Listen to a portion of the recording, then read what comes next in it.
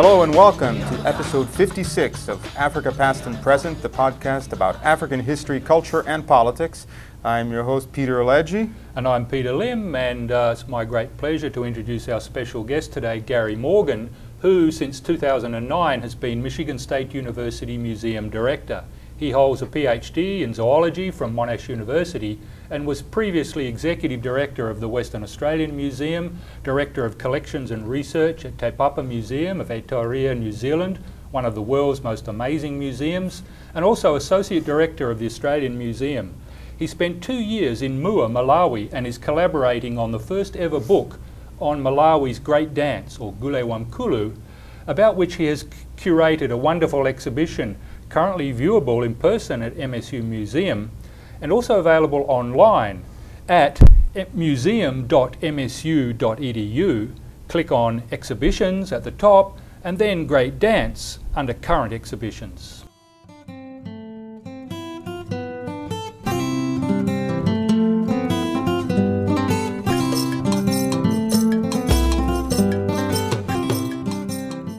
Welcome, Dr. Morgan. How did you come to be interested in African masks?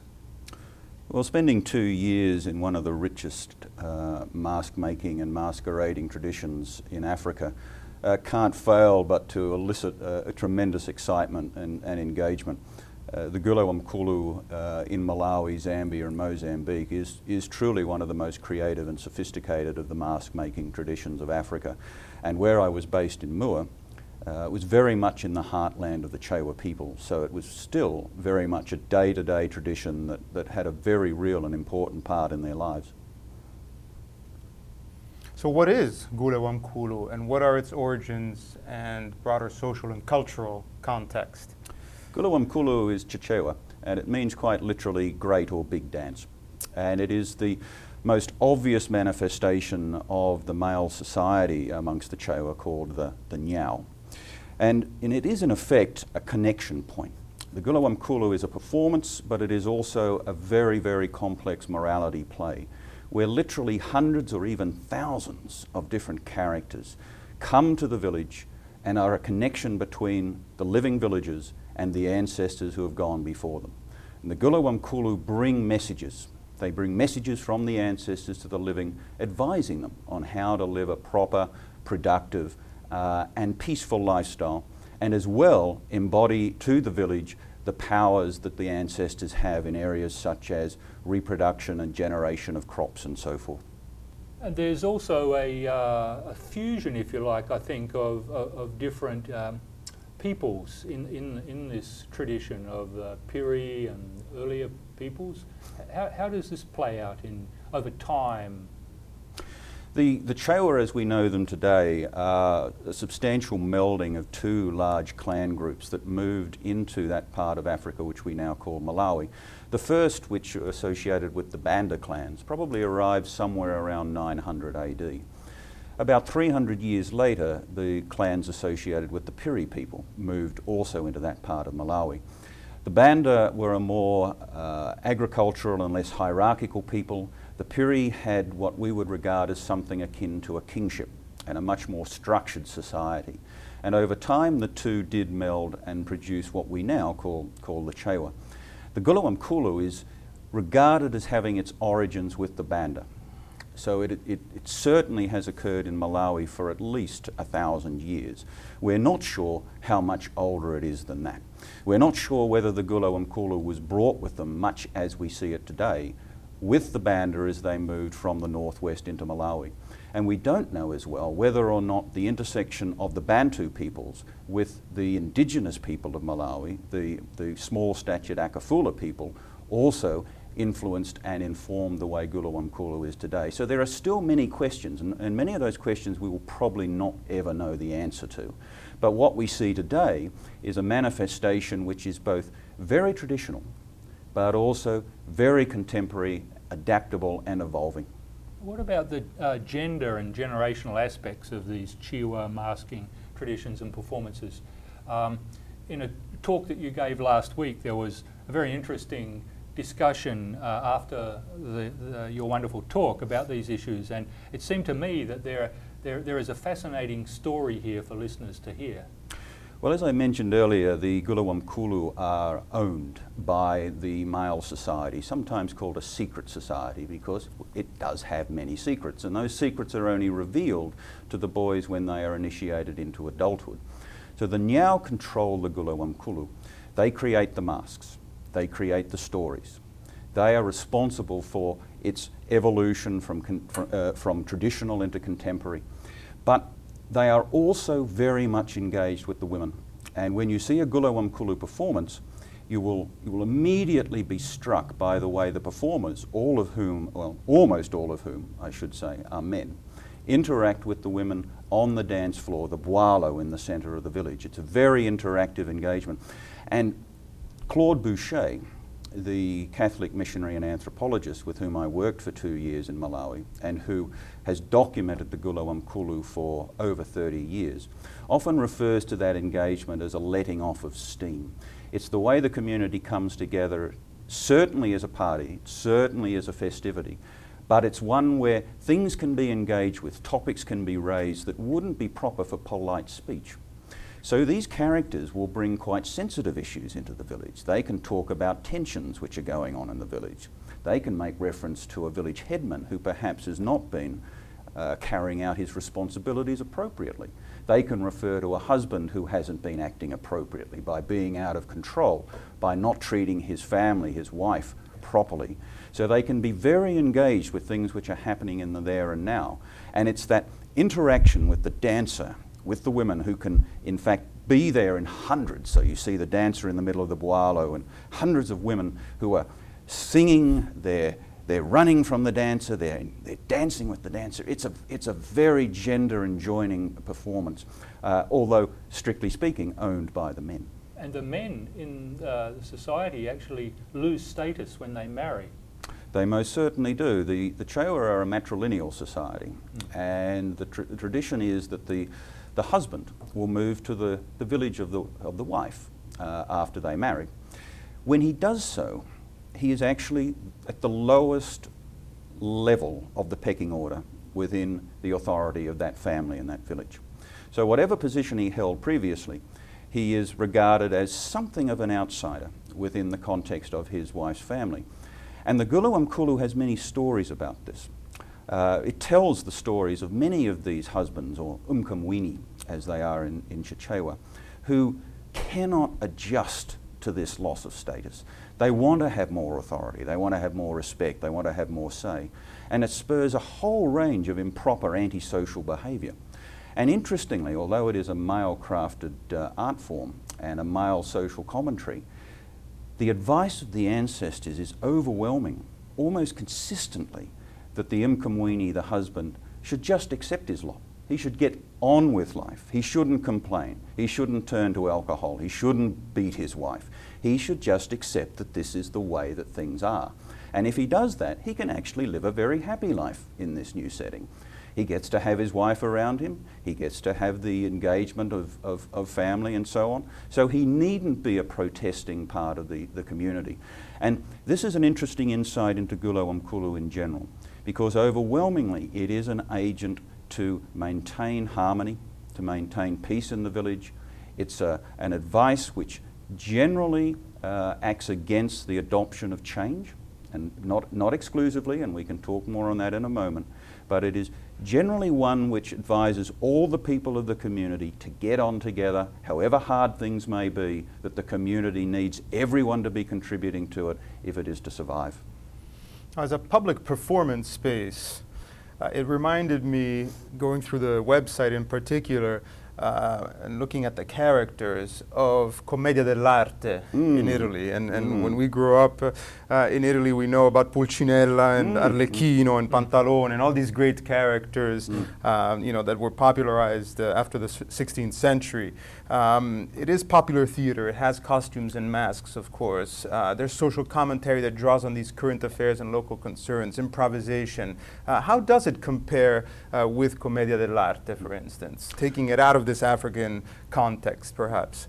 I think that's a really nice analogy, and we refer to the Commedia in our larger Mass Secrets and Revelations exhibit that we are running at the museum through to the end of the year as well. As you've referred, these are both forms of entertainment but also social commentary and satire. Satire which in many cases would not have been safe or appropriate non-masked and open-faced. While the Commedia has a number, quite a variety of stock characters, the Guluwamkulu has many hundreds of characters, and over time most certainly will have had thousands, perhaps tens of thousands of characters. And with this 1,000 years or so of legacy, we can see evolving into the contemporary days with new characters which are appearing all the time. So it's very like the Commedia, which has survived and continued to grow, spun many, many variations on it. But I think you're right. I think the form and function were very similar. And I think that in visiting Africa and seeing this spectacle within the villages and the communities of the Chewa, you are actually getting a window into mask making as it has been used in many cultures around the world. Well, this suggests a linkage to contemporary affairs, to politics, village life, morality and health and so on. Looking at the wonderful physical masks that you had collected, I was struck by one in particular of the current president.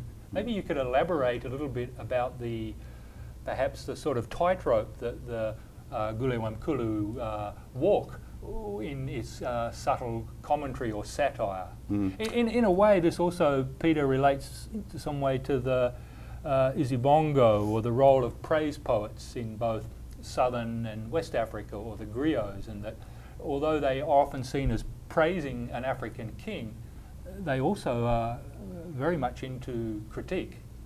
No, I think that's a very good question. While the overwhelmingly messages of the Guluwamkulu are conservative, traditional values that we would recognize as fundamental to even Judeo-Christian society, the similarity is astounding. There is nonetheless the capacity in Guluwamkulu to respond very quickly to contemporary events. In the case of politics, the Guluwamkulu has been a long-time player, and in fact in the village context has often been their main medium for being able to comment upon the politics of the day. This certainly stems from the time of the first president of Malawi, Hastings Kamuzu Banda, who was a Chewa. And when he first took office around 1964, was regarded widely as something of a hero for the African population of Malawi. Over time, his regime was seen to be more and more corrupt, more and more oppressive, and the tide of public opinion turned against him. And no more was that evident than in the Guluwamkulu context. So what you see around the 1960s are Guluwamkulu characters which are praising Banda, putting him in a heroic role, separating the country away from the colonial powers. By around the early 1990s, a little before his ousting and the first democratic elections, the tide had turned completely, and the Guluwamkulu characters were universally opposed to Banda and recommending change. This has continued into the modern day, but of course today the popular media, the press of Malawi, is allowed to comment on politics far more so than it could under the Banda regime. So there are other outlets, but nonetheless there are still political masks, and one in our exhibit, as you referred to a moment ago, Peter, refers to the current president of Malawi, Bingu wa Mutharika, and the character is called a Bingu. The A in front of the name is actually a salutation. It's a recognition of honour, an honorific. And this character is presented in pink, and that might surprise people because Mutharika is of course an African. But the colour there is not suggesting he's European. The colour there is suggesting he's an outsider, he's a stranger. And that means to the Chewa, because Mutharika is a Lomwe. He's not depicted in bright red, which is a commonly used colour in the Chewa. When red is used, it tends to indicate very strong negativities, or an outsider who is very much estranged from the community. And the Chewa haven't regarded Mutharika in that light. Overwhelmingly, his presentations have been relatively positive. And I think that reflects that they do see him as being a much more balanced leader, a much more considered leader, and certainly certainly at least in his first term, a leader who was anti-corruption and so forth. It would be very interesting to me now to see how, with recent events in Malawi, the Chewa are engaging with perhaps the greater volatility which we're seeing in modern Malawian politics and civil order. But certainly politics has featured prominently. As well as politics, they deal with issues to do with human health. And we have a number of characters, one in particular in the exhibit called Kajioche, which means go and burn yourself. And Kajioche is a dancer who actually holds 2 burning torches in his hands. And during the performance, literally runs these torches along his arms and along his legs, finishing with a burning, as it were, of his groin. And Kajioche is a character that refers to HIV/AIDS.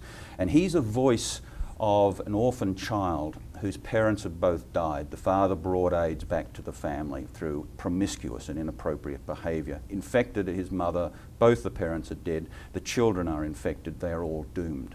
And that kind of message is very strongly pronounced in the Gula Wamkulu. And again, it harks back to the traditional, very conservative values that they set, but set now within a very contemporary arena and mindset.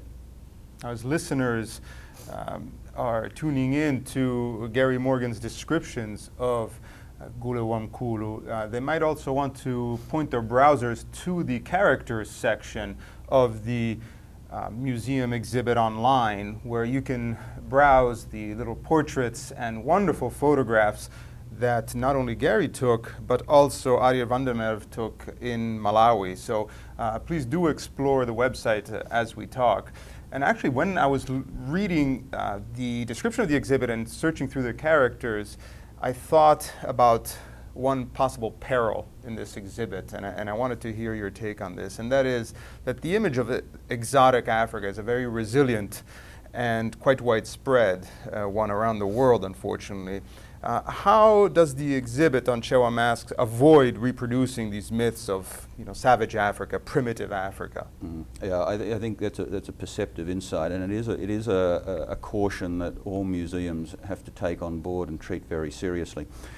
In first part, I would answer that the Great Dance is a component of the broader Mask Secrets and Revelations program that we've been running through the year. And that larger exhibit sets masks from around the world in a context which does not present them as being the masks from Africa, the masks from Asia, the masks from Mexico, and so forth. And it does so very deliberately. It does so to reinforce to the viewer that there is a very strong commonality, that there are unifying themes that run through mask making, that make it a universal pursuit, not one which is restricted to those cultures which we in the West might, in a desultory fashion, regard as exotic or primitive. In the case of the Gula Wamkulu, what we try to do in the exhibit is to remind the audience that this is a living, breathing, very contemporary practice, as well as one that draws upon these very traditional and classical roots.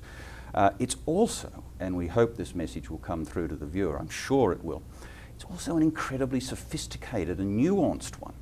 When one deals with the nature of the semiotics of the mask and the way in which stories are captured in works which are truly works of art, captured in the performance of the dancer, captured in the songs, of which there can be several for any one dancer, and the interaction between the dancers and the public in the village.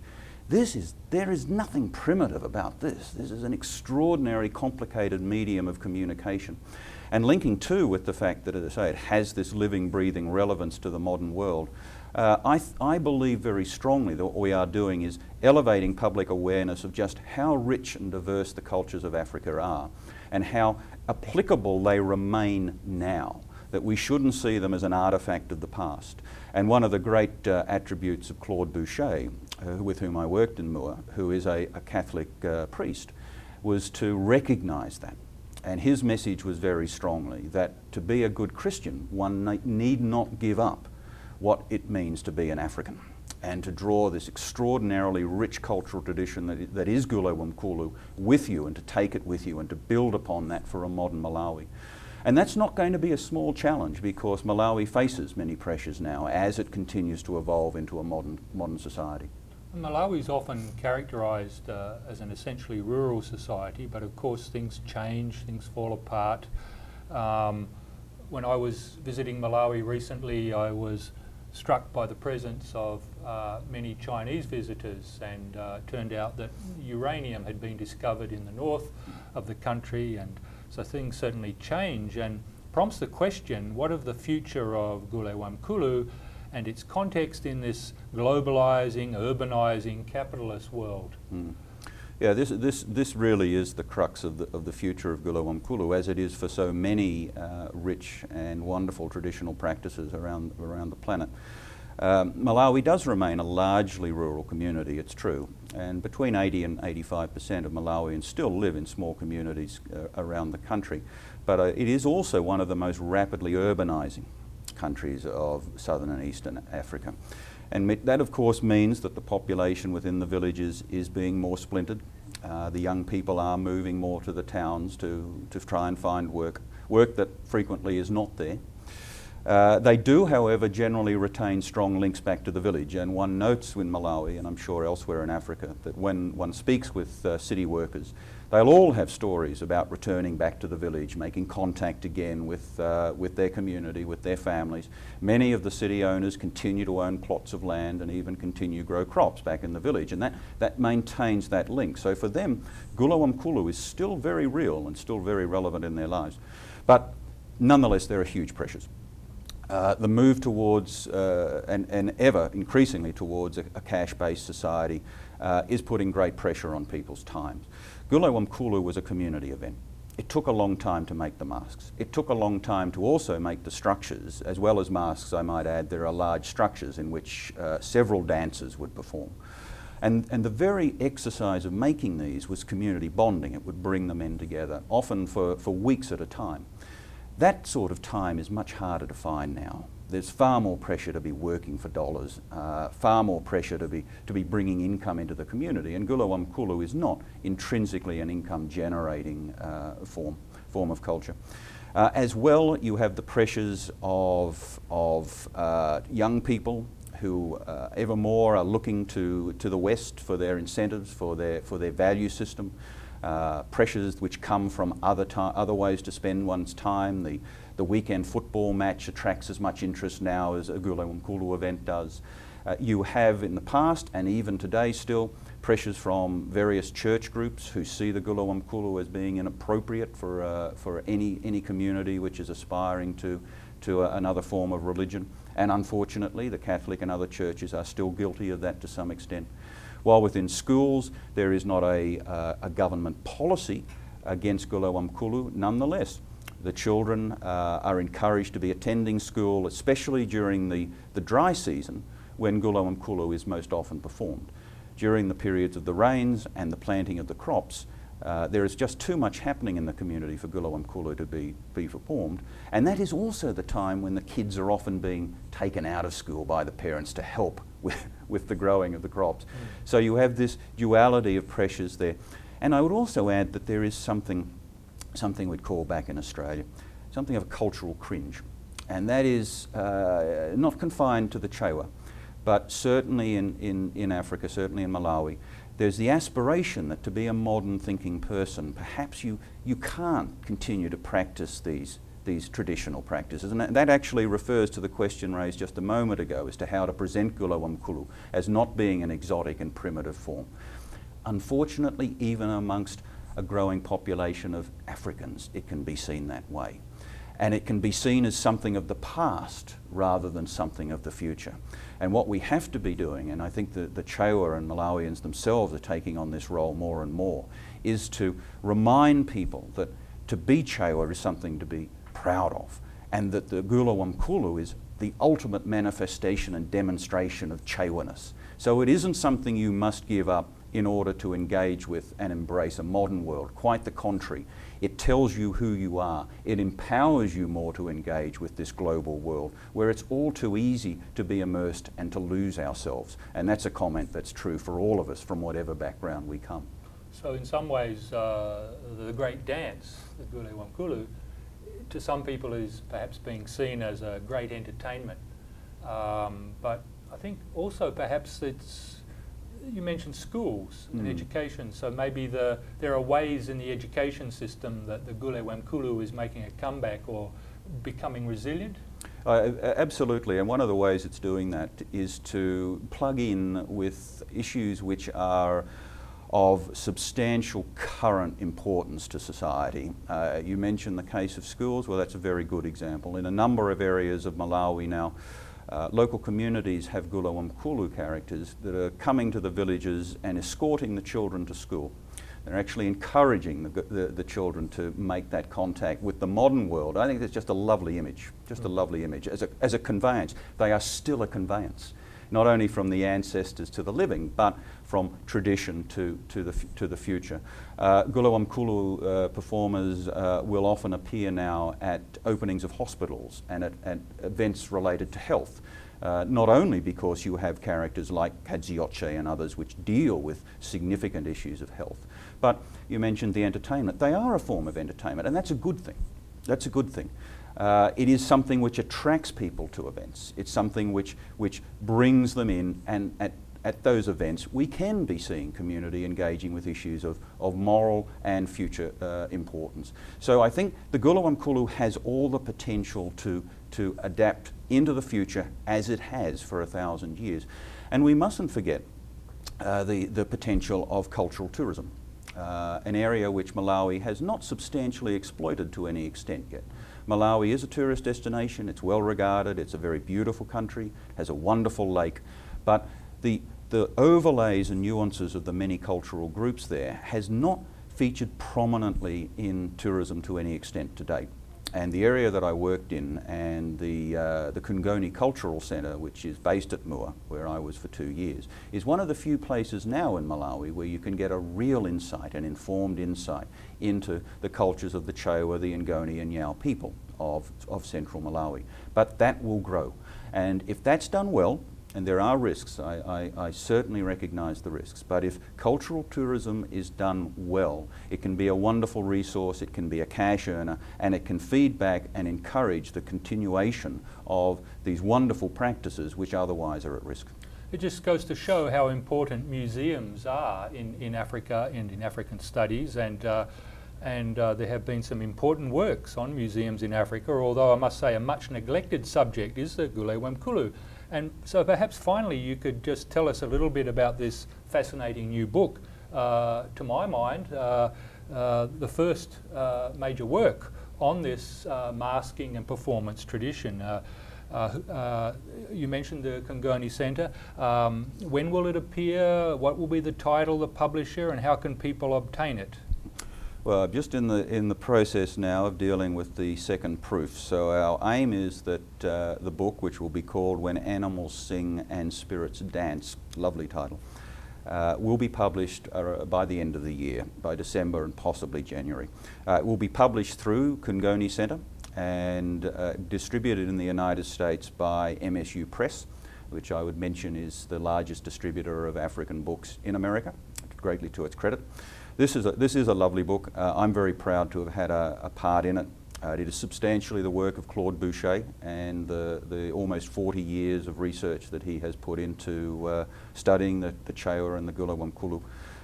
It is beautifully illustrated with photographs, mostly taken by Arjen van der Merwe, a professional photographer in Blantyre. It also has original works of art, paintings by Claude Boucher, who not only is a scholar priest, but quite a talented artist in his own right. And an honorary Nkosi, or chief? He is most certainly an honorary chief, and he has been inducted into the Nyao Secret Society, of course, as one would expect for someone who knows so much about it. My privilege was to work with him on the editing and to in fact write a number of the general sections of it. So the introduction and background, the afterthoughts and so forth were areas that I was able to provide a kind of collation and an interpretive role. And I think it will be a wonderful resource. It's a visually beautiful book, but it'll also be a great research for scholars around the world. Well, congratulations on that, and thank you very much, Gary Morgan, for talking to Africa Past and Present and listeners, and can view some of these wonderful images by going to the websites that are linked to on Africa Past and Present homepage, and which we've already mentioned.